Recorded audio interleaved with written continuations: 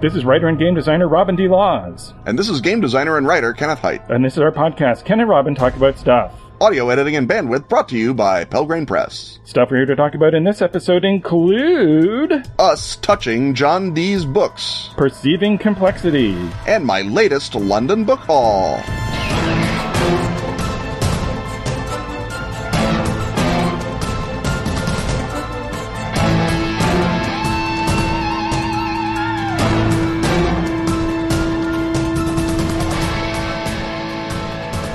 This is the part where we talk about murder. Right, Murder of Crows, that is. Atlas Games' macabre masterpiece of murderous mayhem. Murder of Crows is a card game. It's got 5 basic kinds of cards, 1 for each letter of the word murder. You win by spelling the word out in front of you. But each card also has a snippet of flavor text. And when you spell murder, you can read your card's flavor text out loud in order to hear a clever little story about how the homicide happened. Like magic! Murder of Crows is easy to learn. And gorgeous Edward Gorey meets Caligari. The demo crew at Atlas sells this game like crazy when they show it off at conventions. But somehow it remains less well known than it deserves. Ken and Robin to the rescue! Exactly. Now you and I, Ken, can be found in Murder of Crows. That's right. Anyone who buys Murder of Crows as part of this limited time promotion will get special Ken and Robin cards for their Murder of Crows decks. We're pretty great, too. In the parlance of the game, we're 3 crow cards, which means it's hard to stop whatever nefarious no-good we get up to. And as always, Tom Denmark's art is wickedly beautiful. And spot on. Yours looks fetchingly Batrachian. The deal is this. Head to atlas-games.com/murder Ken and Robin.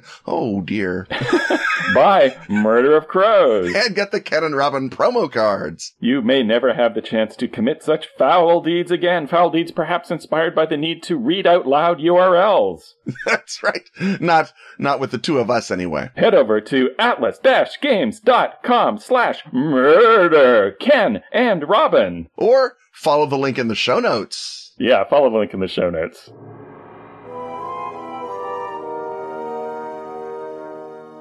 As you listen to this, it is 2016, where you're no doubt flying a jetpack and watching rocket cars, and I don't know, there's some kind of super fruit. But for us, it is still 2015, and we are still basking in the glow of our trip to London. You may have heard our live episode, which we dropped as the final episode of 2015. But here in our first episode of 2016, we're going to go back in time. We're going to flash back to our trip to London, where we had a very special, important mission. And Ken, what was that mission? This was the mission to get to brag about our mission.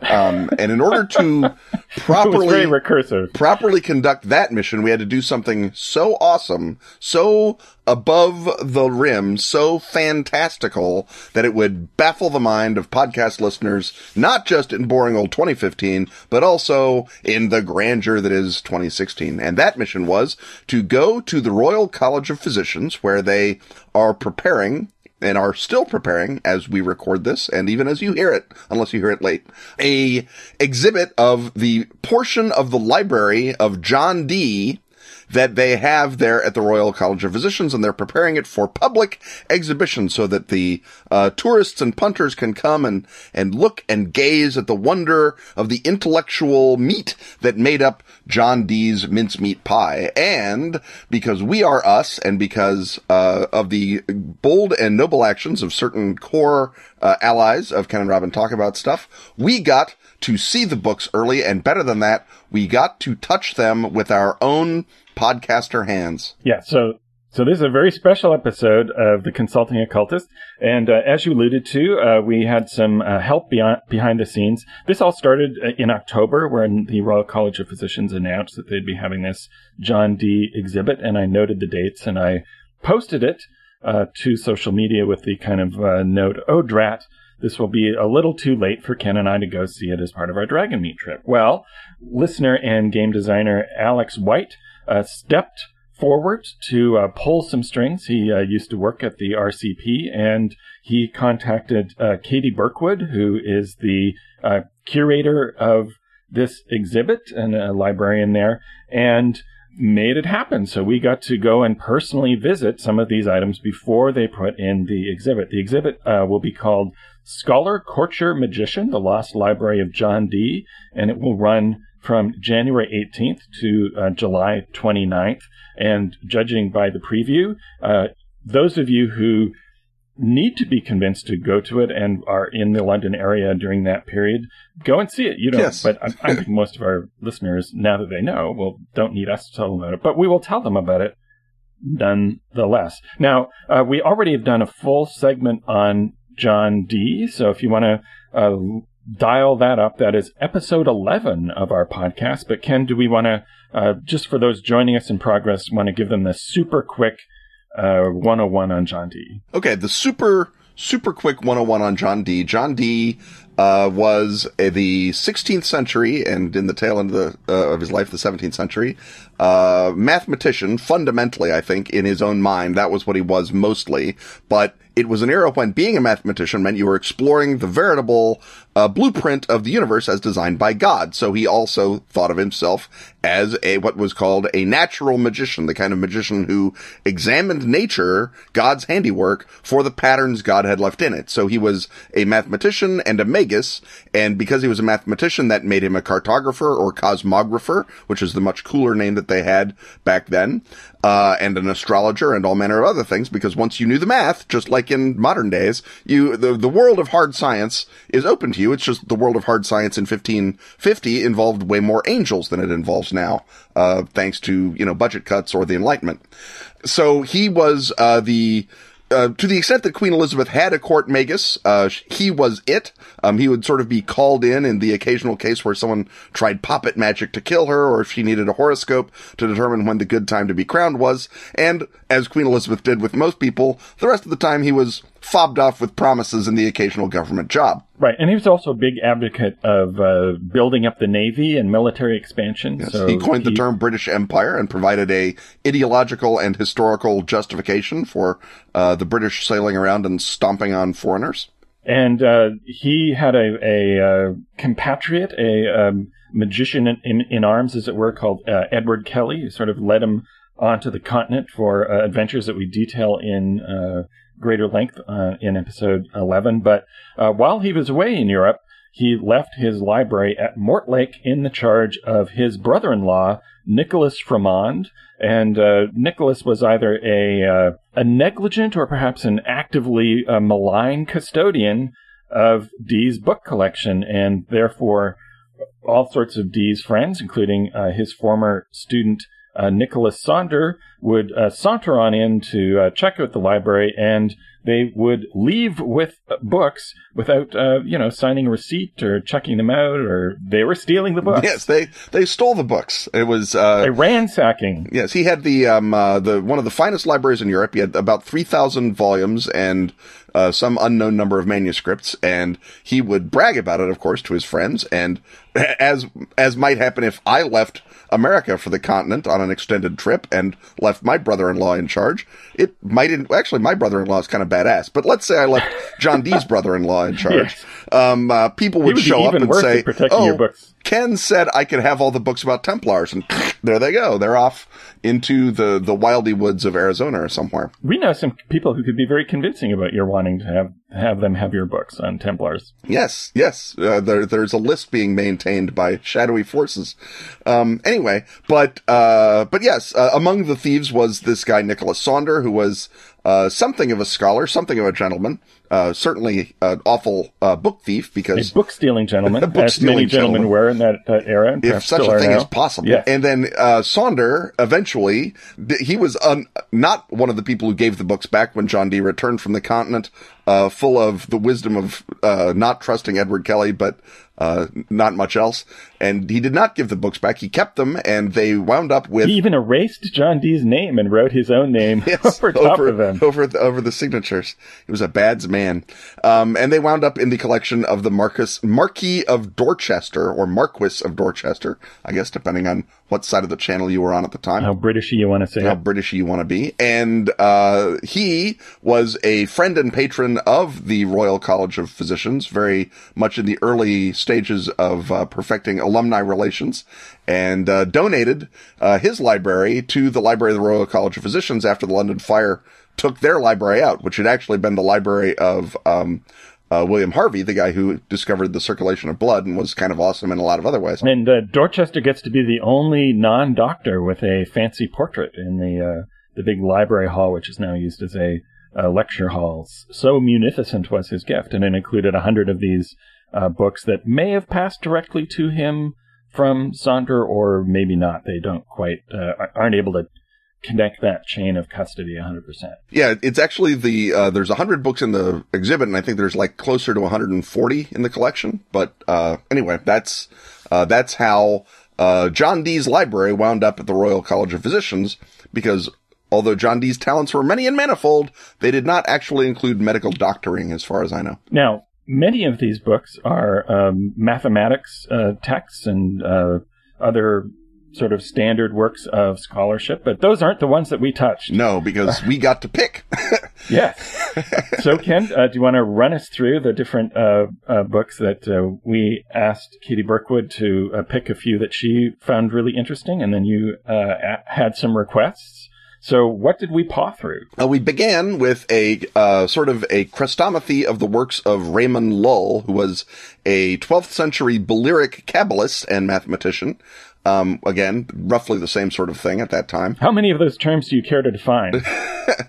He was from the Balearic Islands in the Mediterranean. The 12th century is the 1100s. A Kabbalist is someone who utilizes the inherent insights of number and word to understand the covert expressions of God, and mathematician, well, you know what that is. So Chrestomathy. Oh, it's a collection of unrelated works put together under one cover for convenience sake. Yes, none of the listeners really needed that, but I thought I'd just throw that in. You just wanted to say chrestomathy. So this is a small volume, a little sort of quick reference. It is technically an opusculum, as it is called on the title page, meaning a little book. And like I think all of the other books, we saw, first of all, where earlier generations of RCP librarians had sort of written things in it and stamped it the way they would not today. We also saw that the places where the name of John Dee was carefully removed, mostly erased, but still visible.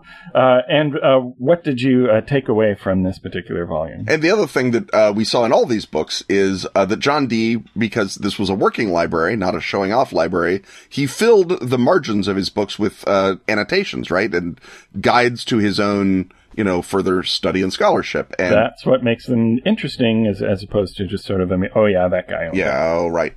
And the lull was fun because it had, actually it had remarkably few, little diagrams in it for a Kabbalistics book, but it did have. It was too small. It was too small. Margins, and it was too much of a quick reference. Yes. But it did have, a few in the back, and it had, little, images of, planetary angels, which I thought was fun and interesting. I had not expected to see the planetary angels show up in Raymond Lull, but there they were. And Dee was, what do I want to say? He was, annotating it, I guess, and, indicating which ones were the important ones. So it was fun to go back and again, this is a guy who's from the 12th century who is already sort of a legendary great mind magus in the mind of the people who bothered to put this collection together. So this is a greatest hits of Raymond Lull, but in a small, easily hideable from the Inquisition form. Yes. So, when John Dee was podcasting, he was podcasting about Raymond Lull. He was, yes.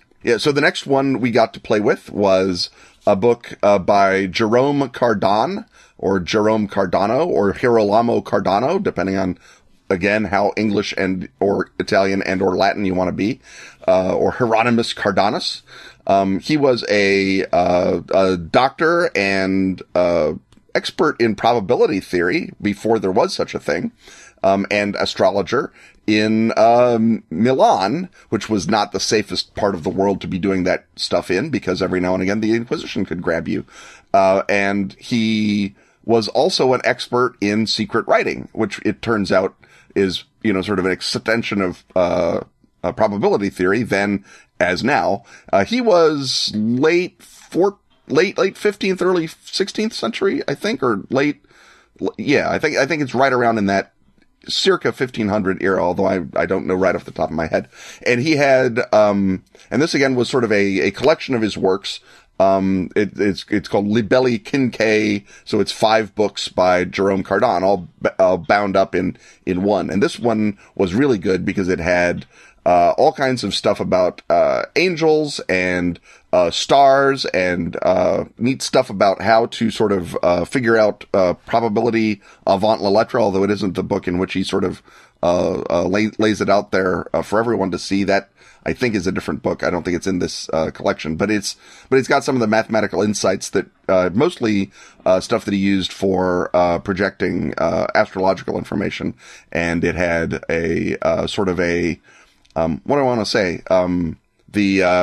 The Here's How to Cast a Horoscope dummy book is in it. And so you can see blank horoscopes that Dee has filled in as he's teaching himself to cast horoscopes. And there's even one in the margin where Dee draws out a horoscope, gets about halfway through it and says, screw it, this one's screwed up. And he just scratches it out. So Dee is doing a learner's horoscopy throughout the margins of the Jerome Cardan, and that was pretty great. Yeah, and throughout these, the larger books that we're talking about now, there's a lot of passages where he has heavily underlined a whole bunch of stuff, and I guess like a typical student today, highlighting most of every page. And then he draws these cool little hands with pointy fingers to then highlight the things that he really, really wanted to highlight and be able to find again later, which is an interesting little graphic device that I found quite enchanting. The next one is Plotinus. Yes, Plotinus, who was a very late Greek philosopher, and either took the name Plotinus or because of the coincidence of the name Plotinus, just like a DC supervillain, decided that his job was to bring the insights of Plato to the then modern age.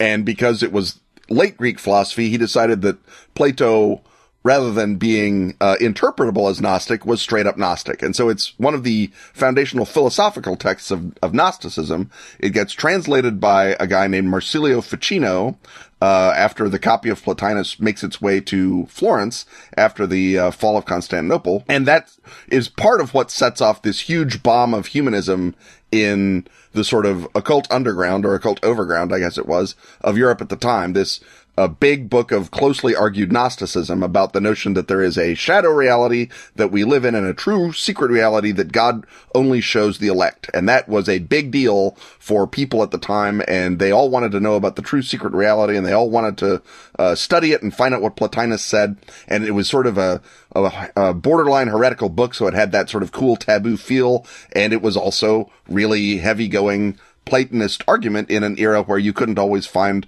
all the works of Plato. And so Plotinus has a nice little potted summary of Plato, which he uses to make his own points. And this is a book that Dee, again, studied very intensely, and you can see his writing throughout it. Dee was not a Gnostic. Dee was, as far as anyone can tell, a theologically normal Anglican, except for the part about angels are talking to him all the time. And so he takes the operant quality, I guess, of Gnosticism without believing any of the bourgeois of Gnosticism, which I think is a fine, stroke of good faith for Dee the skeptic, as opposed to who we normally think of as Dee the guy who gets taken by a convicted forger. Next up, we have Trithemius. This one had my favorite element to it, and something I think we're probably both of us are in a race to incorporate into something. And since you're working on something on alchemy, I think you're going to beat me to it. This book had volvels in it, and this is basically a paper spinner that you could turn around in order to have the, I guess, what is mostly cryptographic information appear differently as you work out various ciphers. So tell us more about Trithemius's Polygraphie Universelle. Okay, Trithemius is a Benedictine abbot, which is so handy when you are studying the hardcore underpinnings of magic. who may actually have been studying the hardcore underpinnings of cryptography. We know that he had a book called Steganographia, Secret Writing, that Dee found a copy of in Antwerp and couldn't get, and so he had to copy it out himself, and take it back with him to England. And Dee thought the world of this book. He thought this was the whole reason he went to Antwerp, was to find Trithemius on steganography. And for a long time, people were thinking, oh, that's because he's sending coded messages back to Queen Elizabeth from his time on the continent. And he's, the first Agent 007 in British intelligence. And he's keeping an eye out for bad doings amongst Catholics. And then people sort of use Trithemius to solve Trithemius. And they're like, oh, no, it's a book about crazy angel magic that he's concealed in a book of codes, and that's why Dee wanted to find it. And then they solved it again, and it's like, nope, if you could solve the first batch of codes, you weren't good enough for Trithemius, so he puts the book about angel magic in between it, and there's more stuff about codes further down. So God knows how far deep the Steganographia goes, and it is telling, perhaps, that Dee's copy of the Steganographia is lost. We don't know where it is. But he did have this work by Trithemius, the Polygraphie et Universelle Escriture Kabbalistique, which is to say, this is the book of many alphabets that you can use for a universal Kabbalistic writing. Including some really crazy-looking alphabets. Lots of crazy-looking alphabets. And you can just imagine the printer in, 15 whenever saying, really? I have to come up with dies for all this stuff? And Trithemius saying, well, if you want the book to look good, if you want it to be right, and the printer saying, our audience is very discerning. Can you just draw them in? And Trithemius is saying, kind of defeats the point of making an alphabet book if I have to hand draw all the alphabets. And so back and forth, and one expects that being an abbot, Trithemius got his way. But the book, as you say, is just a gorgeous piece of bookmaking. I mean, there's like red and black two-color printing, which was pretty expensive up until about 20 years ago. Yeah, right. And was no cheaper, I suspect, in the early 16th century. And as you say, there was the inset volvels, so you could spin them around and see which Kabbalistic values, which magical glyphs should have on certain, levels of the little code spinner wheel. Or also, of course, if you're using it actually as a key code for making codes, there's lots of frequency tables and stuff like that in the back where Trithemius is laying out sort of the basics of cryptography as they knew it in circa 1500. And it's just a wonderful book because he has gone from the outward appearance to every manuscript that they had in the monastery of Sponheim and maybe all the monasteries in the area, and taken every alphabet that he could find and copied them out and tried to indicate what each one of them meant in the modern day or 1500 alphabet, so that you could translate one work from one monastery into another work, because obviously the Roman alphabet, although settled by the Romans, then got unsettled by the Dark Ages, and everyone had their own weird little shorthand.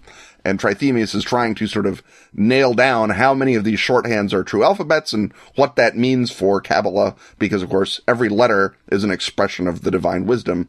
And so you have to sort of be able to understand how letters work if you're going to understand Kabbalah. So it's a pretty great book all the way around, and you can see why Dee was probably really steamed to find out it was gone when he got home.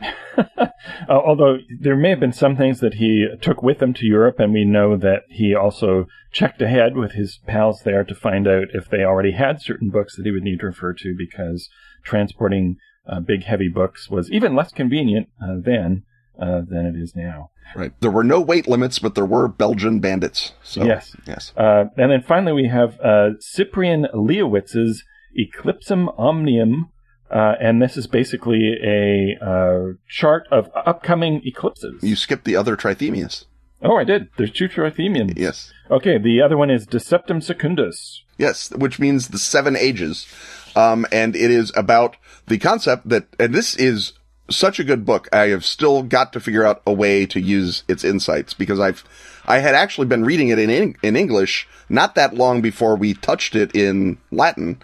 And it is the thesis being that there are 7 ages of the world, each presided over by a different planetary angel, and that each of the ages has within it a little sub-age, and if you figure out where on the specific wheel of angels you are, then you know what that time will be, because time and history is cyclical. So if you are ruled by the angel of Mars, there will be a lot of wars, where if you know that you're ruled by the angel of Mercury, there will be a lot of knowledge and communication and so forth. And so, it's basically Trithemius is doing sort of Oswald Spengler avant la lettre, or sort of, Marx even avant la lettre, with the notion that there are these outside forces that are causing history to behave the way that history does. His version is Planetary Angel, so obviously it's more realistic than class struggle, but there you go. Right. And traditionally Christianity is not cyclical, so no, if you need to add in some angels to make that work. Right. And that's the interesting intellectual revolution for Trithemius, is the notion that it's cyclical, because Christianity is fine with there being 7 ages of history up until the second coming, but if you start repeating them, then people start saying, well, does that mean the Messiah repeated? And that's the kind of question you're not supposed to be asking if you're a Christian, certainly. And Trithemius, being a Benedictine abbot, one imagines, had to do a little dancing when he got to the angelic period when Jesus is. Yes. What do you mean exactly what by are you trying to say? Trithemius? But this one was another great Trithemius book, and it had more discussions about, in the margins about angels, which is always great to see. Okay, and now the Eclipse Manual. The Eclipse Manual. And this is just a straight-up book of eclipses, and it's going to give you all the eclipses from 1554 to 1606, and it's by a guy named Cyprian Leowitz, which I don't know if he is a famous eclipsologist or not, but there he is. He's in Dee's library, so he's more famous than most people, I suppose.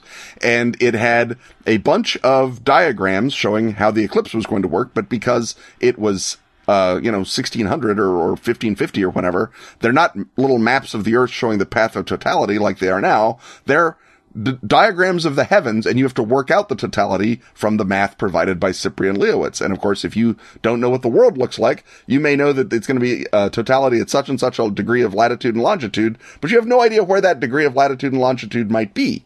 And so Dee's got little, calculations throughout the thing to tell him about various important eclipses. And it's, I guess, by the time you've read through all of them, you have as good an understanding of eclipses as you can have in a world where accepting Copernicus is still heretical in half of Europe, and Kepler has not yet figured out how orbits work in the other half. So it's kind of the last gasp, I guess, of super Ptolemaic astronomy. And it's an interesting edge case, I guess, of what you can do with epicycles and pre-calculus math to predict an eclipse. But by God, you can do it, because Ptolemy's astronomy was not good for nothing. It was just wrong. All illustrated by really gorgeous, adorable celestial bodies, all of whom have faces with different expressions on them. So there are... Yeah, depending on how bad the eclipse is, the moon or sun will be scowling at you. Yes. We got a preview of not of actually looking at the objects, but looking at photographs of other objects that'll be part of the exhibit. So they're going to have Dee's scrying crystal on loan from the Science Museum, and his solar disk on loan from the British Museum. And there's a painting that I found really interesting. This is usually in the Wellcome collection, and this is by a 19th century sort of pictorial history painter called Henry Gillard Glendoni, and the painting is the John Dee performing an experiment before Elizabeth I, and you can find images of this online and check that out. But the fascinating thing that they've discovered in the course of this exhibit is they x-rayed the painting, and it turns out there are vestiges of a previous version. This is a picture of him at an idealized version of his house with an idealized Elizabeth I and various other idealized courtiers in this sort of golden sun-dappled room. But we can apparently the original version has this ring of skulls around Dee, and Edward Kelly appears in the second version, but does not appear in the X-ray. And so clearly, anyone who's had any experience of art direction knows that what happened there is that Glendoni got the brief from the person commissioning it, and then took it to the client, and they said, I didn't ask for a ring of skulls. This has to go over the dining room. And you forgot Edward Kelly. He's the important figure. And so, just as you sometimes give instructions to a gaming illustrator to revise a few things, he had to go back and paint over all the super cool skulls. And I wondered if there's all skulls. The whole reason I wanted to do this. And here's Edward Kelly. Let's stick him in the corner. So that's in the dark. Yes, exactly. So that's on what is already a really fascinating artifact. A really cool glimpse into not Dee himself, but the 19th century vision of Dee. Yes, because of course, even today, there's a kind of a split between people who want to see him as a magician and other people who want to see him as an exemplar of respectable Anglicanism and all that is and math. Good about math and having an empire and a navy and all of those other things. So any closing thoughts? Do we leave out anything other than hey, everybody who's able to go to this exhibit, make sure you go to this exhibit? I think that, it's just, there is something great fun about sort of seeing the building blocks of Dee's intellect in his library. It's just a terrific experience to have seen the books, which you'll get to do at the exhibit, obviously. And the fun of sort of, as the lovely and talented Katie Birkwood is talking to us, you can tell that she is trying to tease out, while being still very polite and English, exactly what kind of crazy person we are. Right? Because there'd be a thing and we'd bring up the summoning of angels and whatnot. And she said, so what's your take on that? Yes, I think Alex described us to her as writers in the field. So it was not, our pop cultural affiliations were not necessarily made 100% clear ahead of time. But I suspect people who are really interested in John Dee do, as you say, come in at least two categories, and at least one of those categories are the kind of people that you think might, throw a smoke grenade and try and abscond with the Jerome Cardin. Yes. So once your skepticism was revealed, things went swimmingly. Yes, well, not that they were going unswimmingly. No, they were already swimming because she was delightful and very hospitable and gracious. It's just that I think she got to say, "Oh, okay, these guys know the score, and we can sort of let our metaphorical hair down and have a little fun with it without me worrying that suddenly someone's going to try to summon anything." Right. So once again, the dates for that show at the Royal College of Physicians in London are January 18th to July 29th. And very much worth seeing, as well. It's a great place to go and look at the stuff anyway, because it's a wonderful attempt to, keep the early modern or late medieval alive in this sort of 20th century, modern, building. And, do we want to talk about the dissection tables, or do we want to leave those? The dissection tables, we'll have to wait for another episode. We'll give a whole segment. We did not only see the intellectual magic of John Dee, we got to see a darker magic while we were there. Something a little visceral. A little more, never mind. I was going to give it all away, but I'm not going to. All right. On to the next hut. The next hut.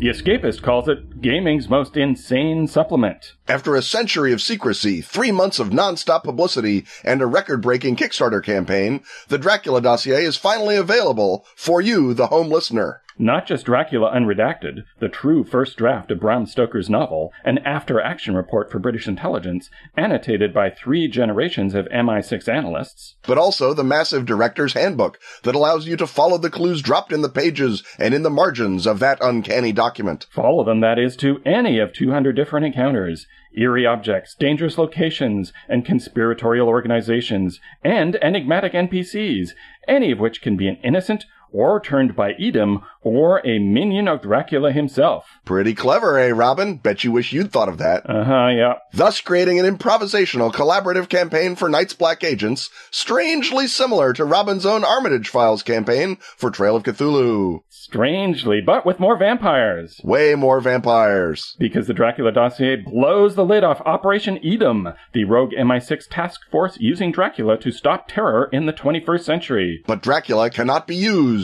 And Edom cannot be trusted. So open the dossier. And follow the clues. To kill Dracula for good. Yeah, that'll work. So let's sum up. The Dracula dossier is 2 books. Check. Both stand alone. Check. But combined, they create an unprecedented, really unprecedented? Of unprecedented scope? How's that? Let's see. Both books add up to something like 800 pages. So yeah, an improvisational, collaborative campaign of unprecedented scope. Check! And Dracula Unredacted, that's Stoker's real first draft, annotated by the MI6. And the Director's Handbook, a massive collection of multifaceted encounters, are both available at the Pelgrane website right now. Check! And mate, the game is mine, I think. No, Robin, it's theirs.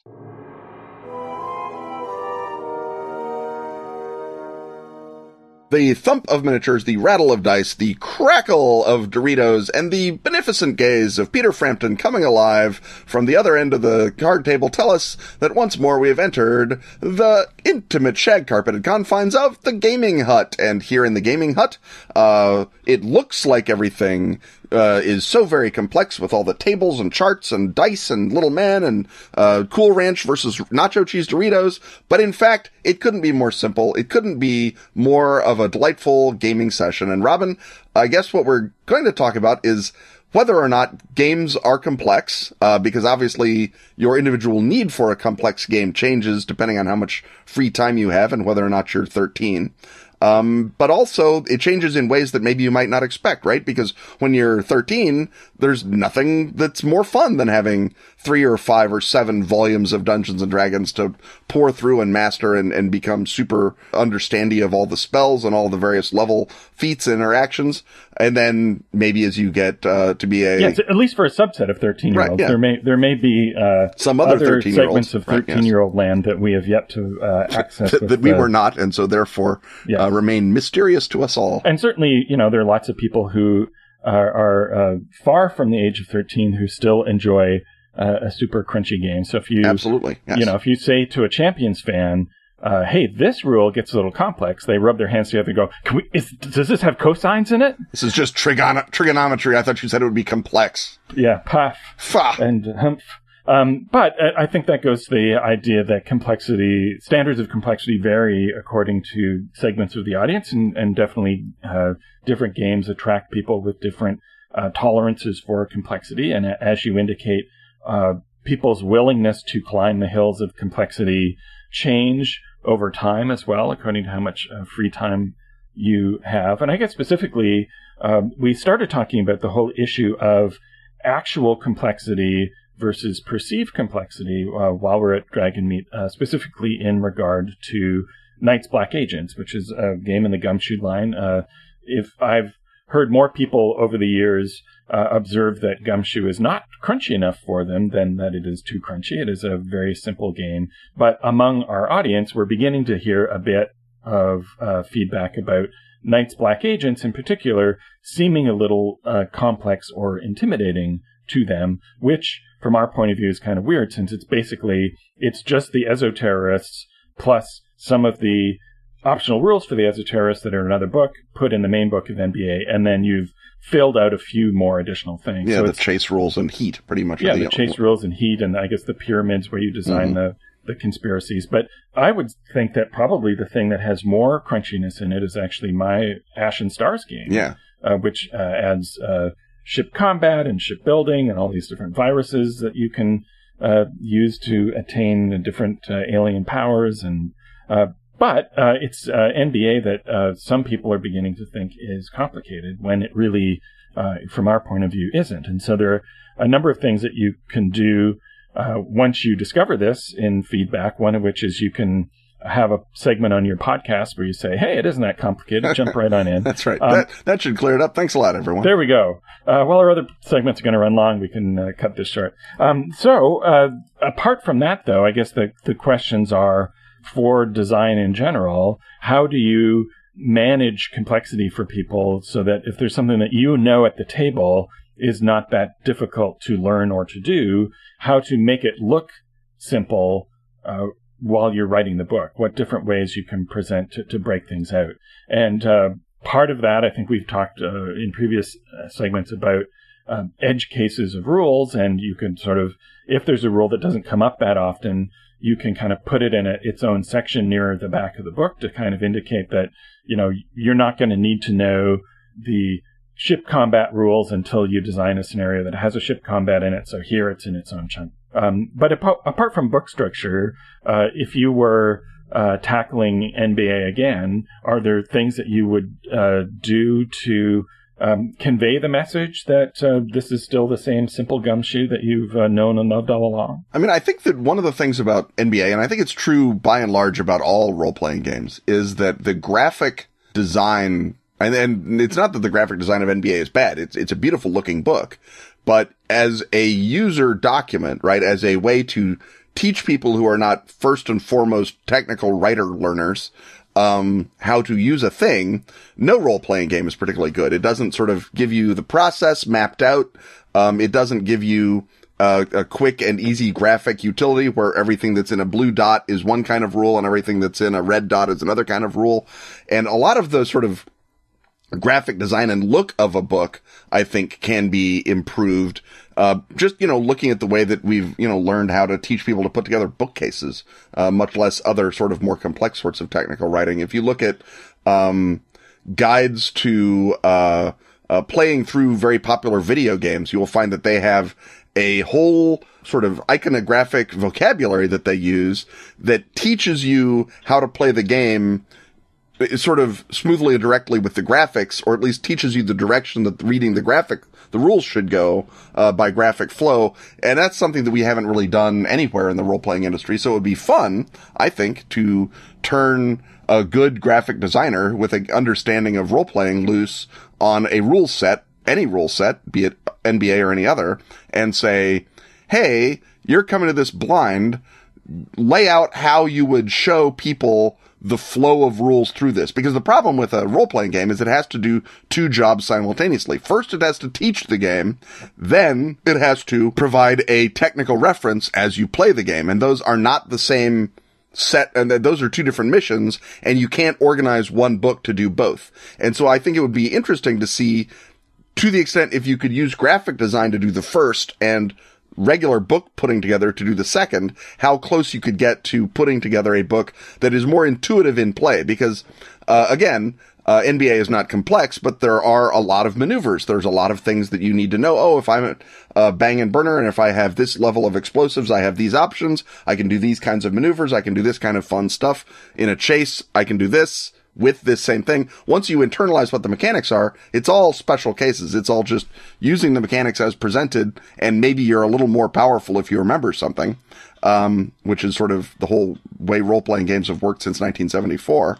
But I think that presenting it graphically might be an interesting way to do it. Also, NBA does, in fact, need a proper index of vampire powers, which we didn't get at the time, and I put into Double Tap, but, a little too late there, I think. And so there needs to be some sort of graphic recapitulation, and maybe a presentation of idealized character types, not templates necessarily, but if you are the bang and burner, here are the kinds of things you'll probably get to do, assuming you hit these touch points in your character design. And so it gives you the list of all the maneuvers that you might be able to do in one place. And again, that's reduplication because you're reduplicating it from the core book, but it's handy to use at the table. So again, two different missions, right? Right. And there are things about writing a rule set that unfortunately kind of dictate an order in which you have to present things in order not to have references ahead into the book. Mm-hmm. So that if you've got a particular rule that is then other rules build out from, you need to present that as early as you can in the manuscript so that you're not page referencing somebody deep into the book and then coming back to it. But that's the order that you need to understand the rule is not necessarily the ideal order in which you would necessarily want to teach the rule, or it can make it seem unnecessarily complicated. Another factor, I think, also in general, is some settings are more intimidating than others. And I think the modern world is a more intimidating setting, and particularly parts of the modern world that you are geographically unfamiliar with, which for Americans is everything but America. And Night's Black Agents is set in Europe and sort of the shadowy intelligence world. And I think a lot of GMs are more comfortable in an environment where they can make stuff up and not be contradicted by another player at the table or just their sense of reality, which is the downside of your use Earth dictum, which I think some people feel that they're not necessarily able to master their knowledge of the current world to an extent that they need to. Yeah, so, the very complexity and interrelatedness that makes Earth a better setting also makes it harder for some people to feel confident that they've wrapped their head around enough to run a game in. Right. So just like, sitting down to write a Tom Clancy style espionage thriller, I think seems more intimidating to people than writing a space opera where you get to make your way up to get through different plot holes and so forth. And again, I think that's just a matter of perception that you have to address and wrestle with, is that some things feel more complicated than they really are, and some things feel simpler than they really are. And it's hard to kind of bridge that world of initial impression to, just getting people to sit down at the table and find out that their trepidations about how complicated something are going to be are unwarranted, that it's, still as simple a game as you're familiar with running, and that all of your skills as a GM are ones that you can bring into play, and that there's all sorts of support material in the game books to allow you to describe what's going on in Bratislava, or what the gun running network in Belgium is like, or that you just have to sort of trust in the material and trust in your ability to hand wave things, and the forbearance of other players to tolerate the fact that this is your fictional version of the world. This is not a world that you can actually to death and get a good result. Right. Which, in fairness, should be true of the Forgotten Realms, too. If you have the great fortune to play with somebody who knows the Forgotten Realms really well, you can get actually there just as easily as you can in, Belgium. Yes, exactly. And people talk about Glorantha in that way, and Talislanta as well. Yeah. So it's not just Earth that does that. It's just that Earth also has Belgian gunrunners. So who doesn't love that? Yeah, right. I think the degree of setting confidence is a different question than the degree of system confidence. And I guess you're right that in a world where you feel like you have to have a bigger pair of boots to get into the setting, you're going to wind up having any complexity of the system will feel magnified, because it's like, I already have to memorize all the different Russian mafias. Now you are telling me I have to memorize a combat maneuver too? What the hell? I'm only one man or woman. Right. And all the combat maneuvers are very storytelling oriented. Yeah. It's like you stand there and describe something technical about your gun, and then you get a bonus. Mm-hmm. It doesn't actually take the technical thing about your gun and put it into the mechanics. It's, yeah. It's very much in a storytelling style. So, but I think if you're just looking at the that section of rules and seeing all the headers and seeing all those technical sounding names, there might be a moment before you dive in to see how simple and tongue-in-cheek they are in a lot of ways. Maybe that also is what people are bouncing off of. Yeah, and it's a little tough to sort of, without breaking the illusion that you're trying to create in the book of this is all, torn from today's headlines with vampires, to wink really loudly at the reader and say, come on, man, we're all just, quoting Bourne movies to each other. Let's get on with it. Right, because it's not supposed to be parodic in tone. No. It's not supposed to be funny. The opposite. But it's also, but it's light in its application. Yeah. So it's certainly, for both of us going forward, working on designs, I think that's something that we'll want to think about more, is how to convey the feeling of crunchiness, and also at the same time kind of indicate that it's just a feeling of crunchiness, that it's not something actually complicated that you'll need to wrestle with. And again, it's not even like there's one best case for how to present a teaching manual. Even if you say, no, we're only writing this to teach people to play the game, and we'll count on the index to do all the other heavy lifting. There's, some people will say, I want to know right up front what my character is doing. Other people say, I want to know right up front what the system resolution is. And a third batch of people will say, I want to know right up front how to build my character. And none of those people are wrong, but you can't make all of them happy with one book. Right. And it's ultimately a matter of confronting subjective impressions, and those are by their nature varied from person to person. Yeah. So it's something to be aware of and to talk about, and maybe just address a lot in the, even a big sidebar at the beginning that says with a big block header, don't worry, this is not actually complicated. Maybe, that alone would have done it. So anyway, speaking of complicated, we have something coming up which is not complicated, but rather tall. And we'll get to that after this exciting message.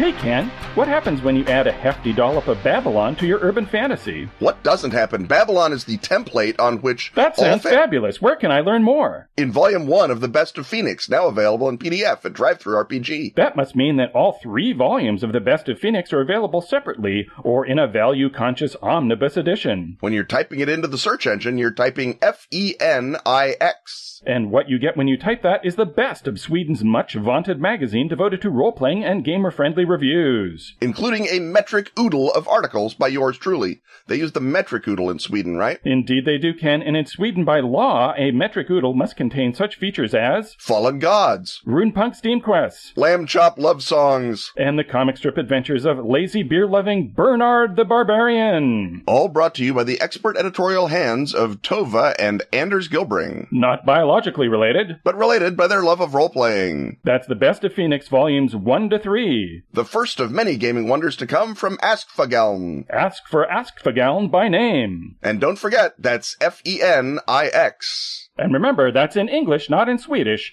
In English, not Swedish.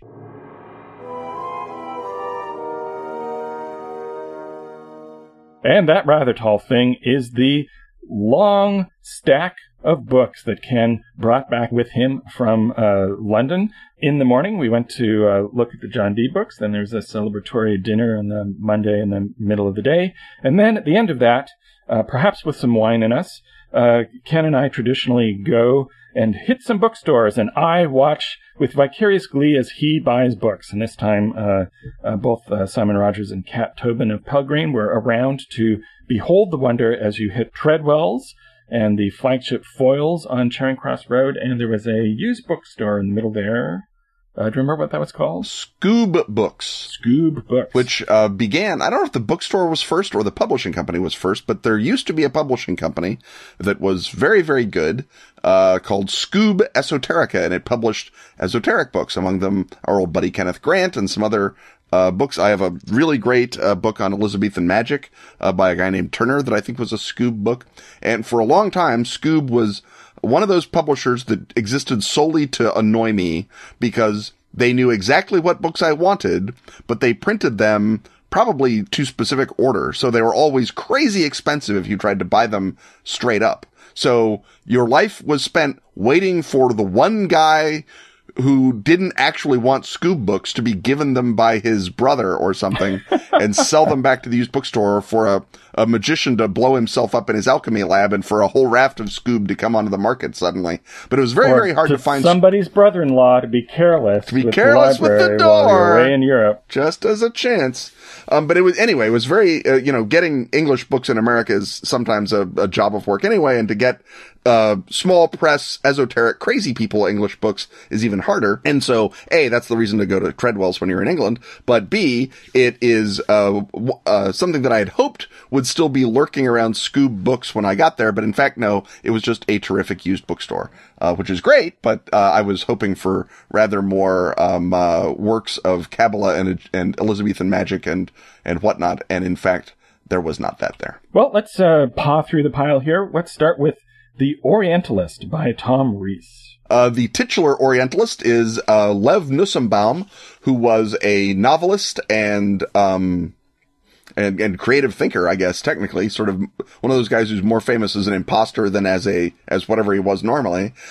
He wound up in Nazi Germany after converting to Islam in Turkey, and disguised himself as a Muslim prince and wrote under his name Assad Bey. And he wrote a bunch of, how being a Muslim prince has made me feel here in Germany books. And he wrote a novel called Ali and Nino under a different pseudonym, Kurban Said.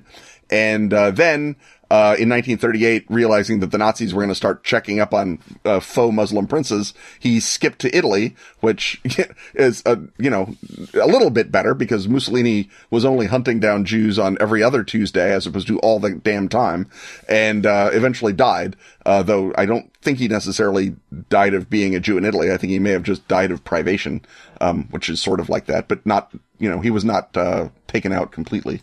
But anyway, the thing about his story that sort of attracted me is he was from that weirdly, what do I want to say? Cosmopolitan, but that's not even cosmopolitan, technophilic, strange, late 19th century world that was around Baku, which was a huge oil boom city in the 1880s and 1890s, much as it is today in Azerbaijan. And it created this sort of crazy melting pot of Russian administrators and Azerbaijani locals and entrepreneurs of, Jewish and Armenian and Greek entrepreneurs and Americans who would come in and teach everyone how to use oil, and French engineers. And it was sort of this crazily, if you had not known Baku existed, you would think steampunk authors made it up to make tiresome ideological points. But that's what Baku is like. And Nussimbaum came out of that and wound up sort of internalizing a lot of that. And then, because, for example, he wrote a fake autobiography called Blood and Oil of the Orient about his life as Esad Bey in Azerbaijan and parts around there. And so it's sort of this weird internalization of this weirdly artificial society that brings him out into Germany. And of course, it's just weird to have pretend Muslim princes wandering around Weimar and Hitlerian Germany, which has, many, many opportunities for Trail of Cthulhu type play. So, and also Tom Rees is a good writer. He did a really good biography of Dumas's dad, that was a black Haitian colonel in the French Revolutionary Army and had all manner of crazy adventures, much like a Dumas character, one might suggest. Speaking of excellent writers, we have Peter Ackroyd up next with the casebook of Victor Frankenstein. What is Ackroyd's take on Frankenstein? This is a novel. This is not a proper casebook of Victor Frankenstein, thank God, because I don't think I could handle jumping right into the other great classic of Gothic literature quite this soon, although watch this space, obviously. But this is just one of his straight-up sort of mixtures of fict and faction. His sort of way that he looks in at literature from what might be seen as weirdly populist side. So, for example, he has his big book on George Gissing is also about East End clowns. He's one of those guys who's obsessed with... You need to add clowns to Gissing. You need a lot of clowns to make Gissing happy. And not enough clowns as it worked out. So he puts a serial killer into good old Nicholas Hawksmoor. There's so much stuff that he does in his novels that he can't properly do in his straight up histories, which are also magnificent because he's got this crazily wonderful mind that holds all of British literature and geography and history and just sort of shakes it and more pops out every book. So he's worth reading in anything that you get him in. And obviously a quasi-Roman à clef, quasi-historical, quasi-secret history of monsters novel about Victor Frankenstein and Percy Shelley is going to be worth the price of admission. And given that I've read it in a much inferior form by Brian Aldiss, the fact that I now get to read it from Peter Ackroyd is like a bonus to me. So it's a metafictional meeting of actual literary figures. Yeah, basically. And it's, of course, Ackroyd being Ackroyd. So God knows what else is in there. There may be clowns. I don't know. Next, we have England's first demonologist, Reginald Scott, and the Discovery of Witchcraft by Philip C. Almond. Reginald Scott was a guy who wrote a history of witchcraft, or an investigation of witchcraft, as he called it, a discovery of witchcraft, in which he did two things. First, he came up with every single witch story that he could find, and he puts it all down in his book. So it's this great Dennis Wheatley story of black magic and covens and naked people and poisons and things you rub. And then he says, and they're all delusional, crazy people. There's no such damn thing as witchcraft. Pull your head out. This is the frickin' 16th century. We're moderns. And it turns out that when you do that in the Scotland run by James Stewart, you are butting heads with the king, and not a king who appreciates having his head butted. Nope. He does not think it is crazy talk. He does not think it is craziness. It's a hanging offense. He is dead set against the witches and their machinations and believes that pointy-headed intellectuals like Reginald Scott are part of the problem. And so, as it happens, the Discovery of Witchcraft is banned by King James, so it is an occult manual that is banned by the king, but for the crime of saying, oh, stop it, there's no such thing as witches. Which must have disappointed a lot of people who went to a lot of trouble to get that banned book. Yeah, it's sort of a double irony, but they do get lots and lots of ointment stories, so that's nice. And this is one of the few, as we see more and more stuff begin to drill down into the early moderns, we start getting past our 90th biography of Queen Elizabeth and our 50th biography of Shakespeare and into the other people that made, the Tudor era so delightful. And in fact, in this case, the early Stuart era so delightful. And, Reginald Scott, rather, is definitely one of them. So I'm, very much looking forward to having that in my go-to bag if we ever go back to, say, Scholars of Night or something. Next up, we have Our Men in Brazil, The Hesketh Brothers Abroad by Ian Sargent. The Hesketh brothers are three merchant brothers who all of them become British consuls in various parts of Brazil during that time when it is its own empire after Portugal has fallen to the hated French and the court sort of flees across the ocean and sets up their own empire in Brazil. And then after Portugal comes back, they think, well, we have an empire here and we just have to go back to boring old Portugal. And so Brazil stays a honest to God empire there in the New World. And the sort of delightful anachronism and silliness of that has sort of drawn alternate historians and pseudo historians and dilettantes like myself forever and ever. And this is sort of a, straightforward money making City of London bunch of guys who go into this craziness land and are immediately subsumed in all its craziness. And their sort of attempts to maintain business and normality in the increasingly, I don't want to say deranged because that makes it unkind, but the increasingly adrift world of the Brazilian Empire is, I think, one that's going to be kind of fun and interesting. I've got a Jones on for the Brazilian Empire, as you can tell, given that I am also fundamentally unserious. Now we come to Palo Mayombe, The Garden of Blood and Bones by Nikolai de Matos Frivold. Yeah, that one and the next book on the list, Eshu and the Kimbanda of Night and Fire, are both from the wonderful people of Scarlet Imprint. And Scarlet Imprint is And the same author. And the same author, right. And this is a publisher that does very beautiful books that are attempting to go very deep into specific occult traditions, with greater or lesser success, I guess, depending. If you are longtime listeners of Ken's Bookshelf, they did, the Goetia book that had the crazy notion that, Goetia is actually ancient Greek classical magic that you can trace and has nothing to do with angels and boring old Christianity. They had, the translation of the true grimoire, the Grimorium Virum. So that was great fun. So they do really quality work of scholars who they don't vet at all. And so the respectability level is low or just variable? It's variable. It depends book to book. And I know nothing against Nicholas de Matos Frivold. For all I know, he is a proper anthropologist who has dotted all of his I's and crossed all of his T's and never done a single thing wrong. But when he wants to write about traditions of black magic in Cuba and Brazil, realizes that the place to get it published is Scarlet Imprint, not University of Leiden Press or whatever.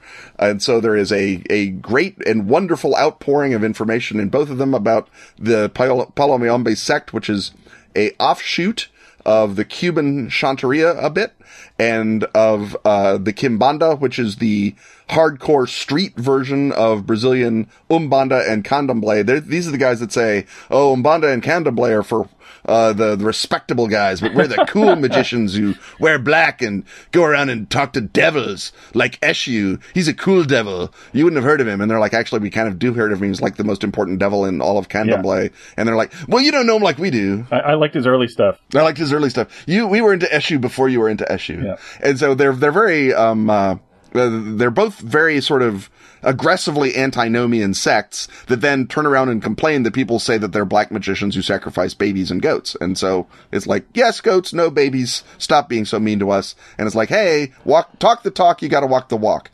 So I'm very interested to see, first of all, which side Nicholas de Matos Frivold comes down on. And second of all, if he constrains himself to humdrum fact or goes into particularly zany notions about it's actually a secret Dionysian sect that launched from the interior of Libya or something. So I'm crossing my fingers that he is one of the borderline scholars of Afro-Caribbean religion, not a serious one, but if he's a serious one, it'll still be a great book. Next up we have Hooligan, A History of Respectable Fears by Jeffrey Pearson. And this is Jeffrey Pearson saying that worrying about urban crime is for losers, because there's always been urban crime, and the specific form of the worry never changes regardless of the pattern. So he takes the modern day in that time, because I think it's written in the early 90s or late 80s, worry about urban crime, and he tracks it back to the same worried about the Teddy Boys in the 60s, and then back to the sort of worry about Italian black hand criminals in the 1880s and 1890s that Sherlock Holmes touches on, and then back as far back as the Mohawks in the early 18th, and then I think back to medieval times. And each time he says, let's look at a moral panic about urban crime, and let's notice that they're the same thing, and then let's give numbers to see how bad these crime waves actually are, or if they're even crime waves, as opposed to simply, an expression of social fear. Right. And our need for a bogeyman. Our need for a bogeyman. And I think Geoffrey Pearson, being a tenured academic in late 80s Britain, is going to come down firmly on, it's just bogeyman and a social problem, but it's the social problem among the bourgeoisie, not among the misunderstood youth. But either way, it's going to take me all the way back to medieval crime panics in England. And since a history of fear, it's immediately relevant to horror writing as well. Speaking of fear and murder, we have Murder and Mysteries from the North York Moors by Peter N. Walker. This is a, what do I want to say? A gallimaufry. It's not even a crestomathy. It's a bunch of stuff, an amphigory, if you will. A potpourri. A potpourri. A blood-spattered one. A blood-spattered potpourri of weird stuff from North Yorkshire that has caught Peter Walker's interest. So among the things that are in it are the Hand of Glory that they've got in the Whitby Museum that I've already covered on the wonderful pages of Page XX. It has various other, sort of murders and fun sort of local mysteries, haunted houses. So it's basically, if you are a ex-cop who wanders around in Yorkshire, you hear a bunch of crazy stuff and you write it all down in a book. And so one imagines that it is not going to be murdery enough for murder people and not ghosty enough for ghost people, but because I'm both murder and ghost people, I think it should be pretty good. Yes. Plot hooks ahoy in North Yorkshire. And next up, William Lilly, The Last Magician by Peter Stockinger and Sue Ward. William Lilly was primarily, I guess you want to say, an astrologer, and he is famously a guy who predicted the Great Fire, and then he ran away. And he was kind of a problem child. He didn't run away with a match in his hand, did he? No, he did not run away with a match in his hand, but he was sort of very popular before the English Revolution. He would do prophetical almanacs, and prophetical almanacs are amongst the genre of book that people would criticize the Stuart monarchy in. And they would say, the position of of Jupiter in Virgo says that the king is a jerk. And, he, being an almanac guy, wound up sort of in a lot of political arguments and drew on them in order to draw business to his almanacs, which was great until the Restoration, when Charles II looked with disfavor on people who published almanacs that featured the constellations criticizing him. Featured constellations criticizing his murdered father. And so he did a lot of work. He also looked into Trithemius's cyclical universe, by the way. So another connection for him. There we go. Cyclical, yes. Indeed. And then got sort of bullied by early moderns who used him as the convenient whipping boy for astrology because he was politically unreliable. And so they could beat him up without the king saying, now, not all astrologers. Hashtag. Although hashtag was spelled with two G's and an E because it was the 17th century. Yeah. Maybe it was TAGUE. Anyway, he becomes a whipping boy and a example of the guy who is living sort of at the cusp of when astrology starts as a respectable thing you might have in a good house and becomes the sort of thing that sort of foreigners do and backstairs people. And maybe you have an astrologer, but you certainly don't talk about it. And you put the almanacs down with the porn, where the servants can't get them. That kind of thing. Well, I hear a teetering, and I suspect that, Ken, if you're not careful, some of these books will fall over on top of you. So while you go and restack your pile, we'll sneak out for an important message of interest to listeners and then be right back.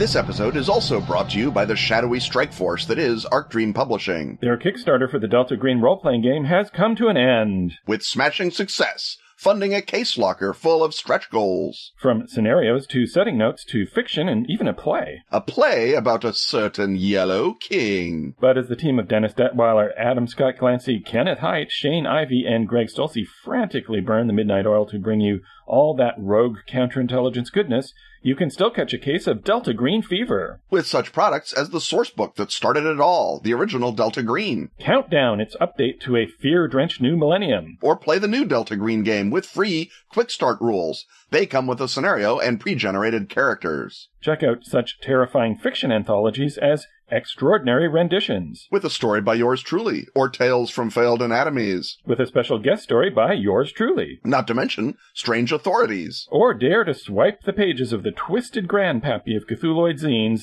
The Unspeakable Oath. And stay tuned to this audio space for more Delta Green role-playing news. Plus an acid-tinged hint or two of The Fall of Delta Green, the 60-set Gumshoe standalone game by our very own Kenneth Haidt. How's that going, Ken? I'm writing it even as we speak with 2 of my extra arms and my auxiliary brain case. So brace yourself for the coming flood of Delta Green from Arc Dream Publishing.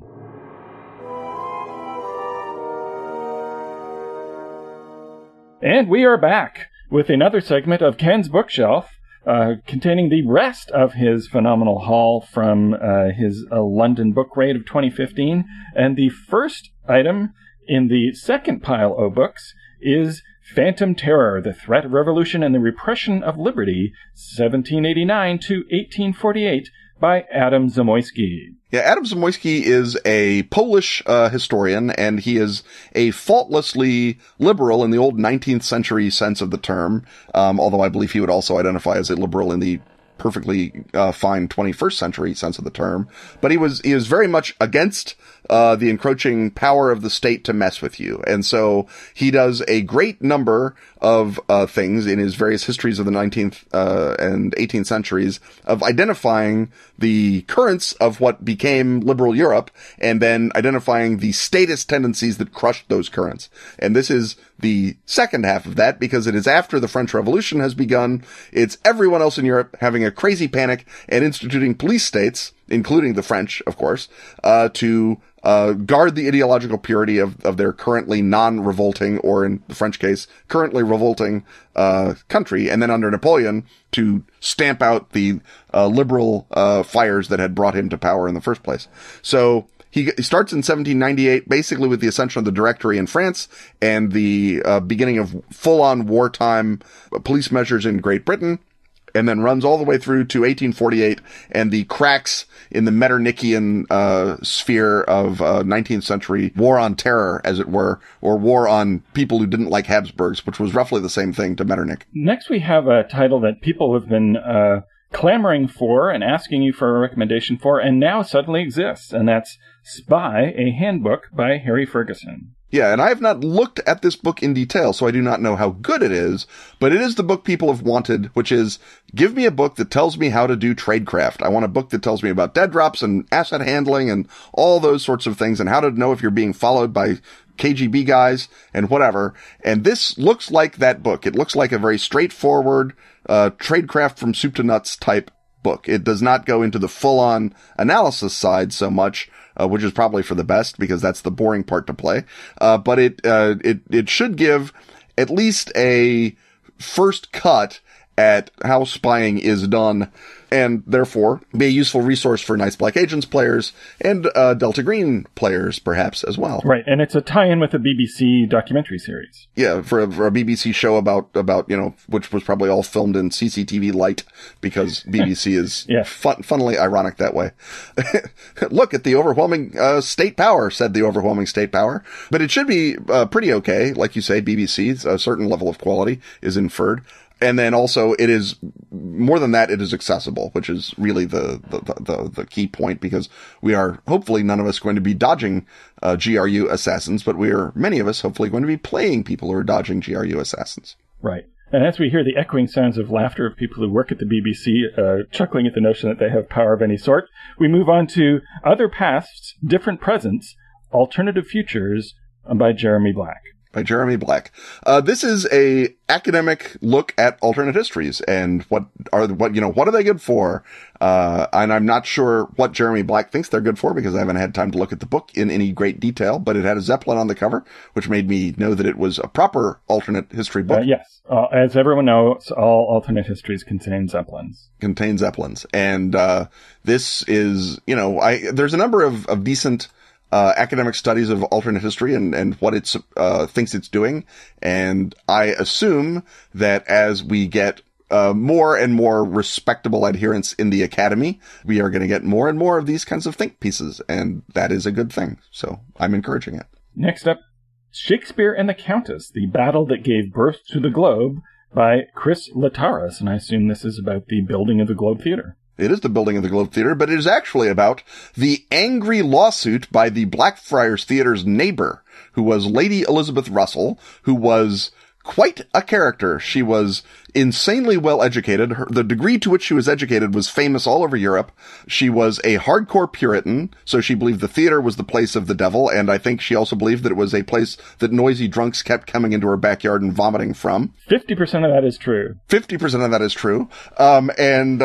She was a rigorous lawsuit haver against anyone that got up her nose for any reason. She was among those people with an extra E on the end. With an extra E on the end. And because she is crazily well connected. It's like her nephew is Francis Bacon and her other nephew is Robert Cecil, or her brother-in-law. Some kind of very, very close connection is Robert Cecil, the Chancellor of England, basically, the guy who runs the treasury for Queen Elizabeth.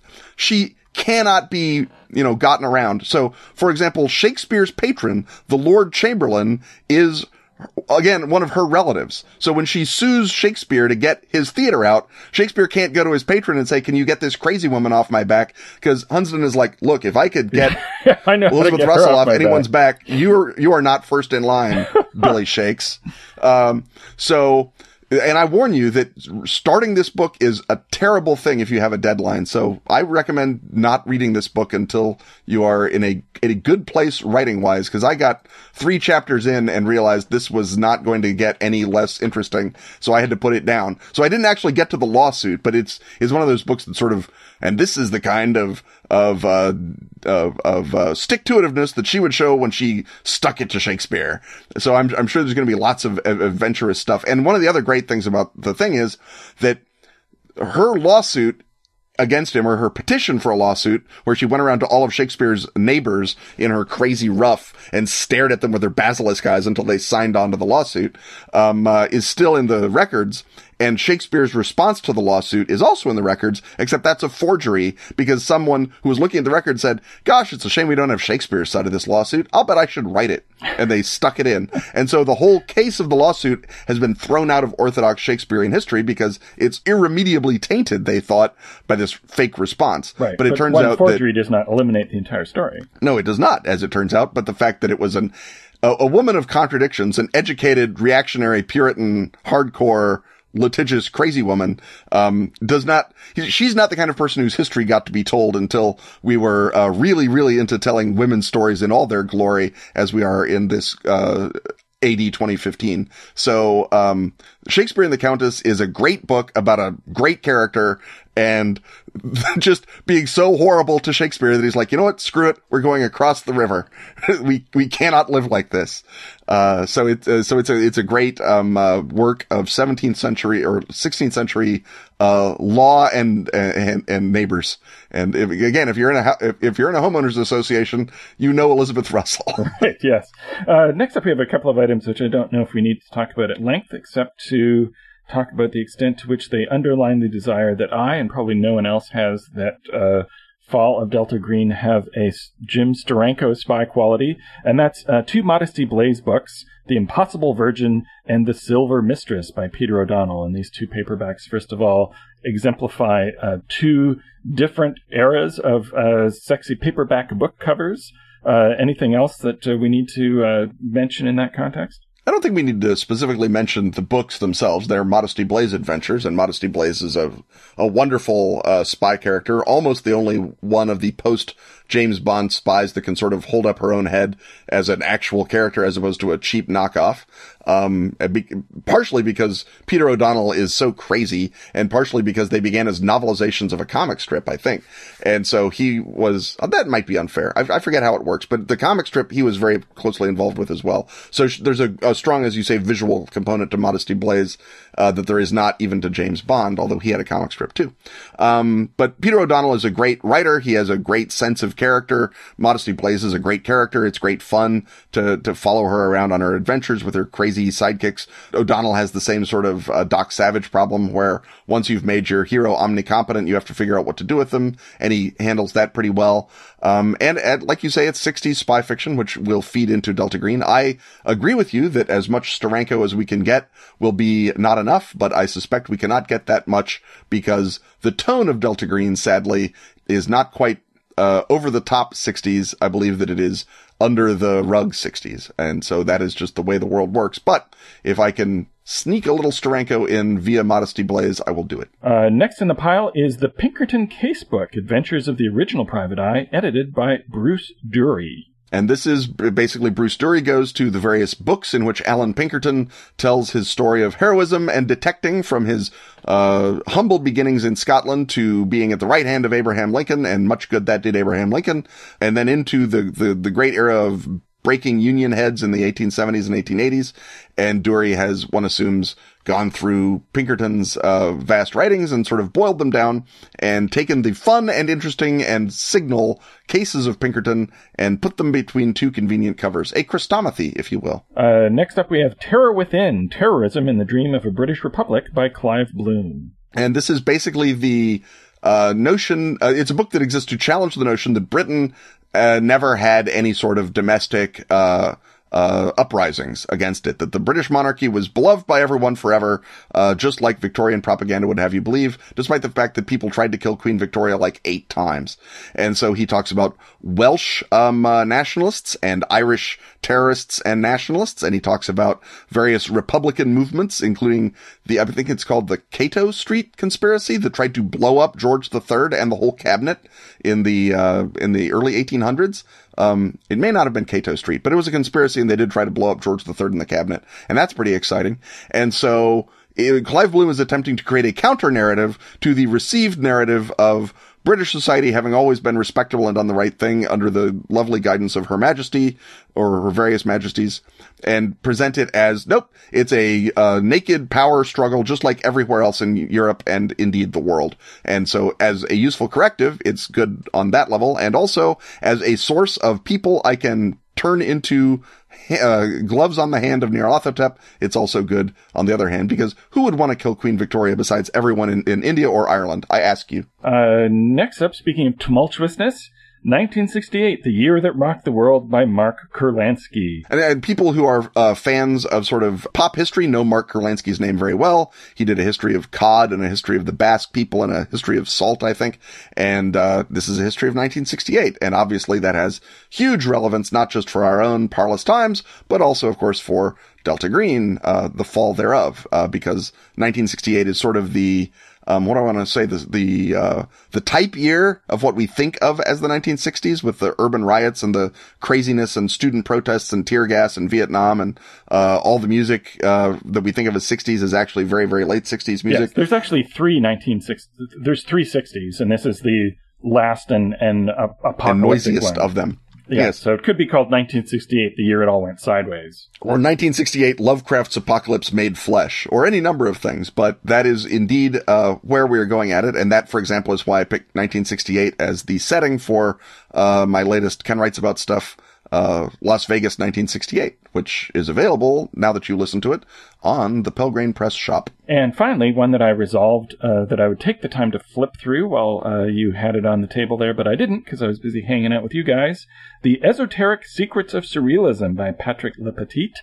This, I gather, is a book that imputes actual occultism to the major figures of the Surrealist movement, which is something that we did in Dream Hounds of Paris. So on first glance, Are there glaring things that we failed to mention in that illustrious tome? Well, I mean, because Dreamhounds is not actually about the conventional occult, it's about the crazy Lovecraft occult. We did not mention things in that illustrious tome that we already could have mentioned, that I knew even before having this book. This gets, ever deeper as the Surrealists were very obviously aware of the occult. They were influenced by it because they saw it as another antinomian narrative that they could piggyback off of, and also as a source of rich, crazy people imagery, which was what they were all about. That was their jam. So this talks about Browner's tarot. It talks about Picasso's Gnostic leanings. It talks about all kinds of other stuff that the various Surrealists had going into their stew, while I think probably not actually sealing the deal and saying that they were themselves occultists as opposed to people with a wonderful occult understanding of the universe, which is, of course, the fun part. And that's why we still love the Surrealists and don't love the Symbolists, who are, just as goofy, but didn't have crazy sorcery in them. Yeah, they didn't have quite as many awesome manifestos or street fights or all of those other things. Right. And it sounds like the things that we didn't deal with in Dreamhounds are things that are outside the 20s, 30s bracket, like Browner's tarot. So we have successfully pawed through this vast pile of books, and therefore have pawed through our first episode of the new year. So everybody, thanks for listening. Come on back, and maybe we'll just tell you about the other thing we saw at the Royal College of Physicians. And hold on to your lymph nodes, people. Yes, because someone might want them. Yes. Stuff having once again been talked about, it's time to thank our sponsors. Atlas Games, Pelgrane Press, Phoenix, Arc Dream, Dork Tower, and Pro Fantasy Software. Music, as always, is by James Semple. Keep our Volvels turning by hitting the donate button at kenrobintalkaboutstuff.com. Join such illustrious patrons as Rick Neal, Daniel Callahan, Samuel Kreider, and Samantha Perpich Harvey. Or possibly another Perpich Harvey. Using her account, it's not entirely clear. Watch out for our Patreon. Coming, we promise, just as soon as we get some last stuff nailed down. On Twitter, he's at Kenneth Hite. And he's at Robin D. Laws. See you next time when once again we will talk about stuff.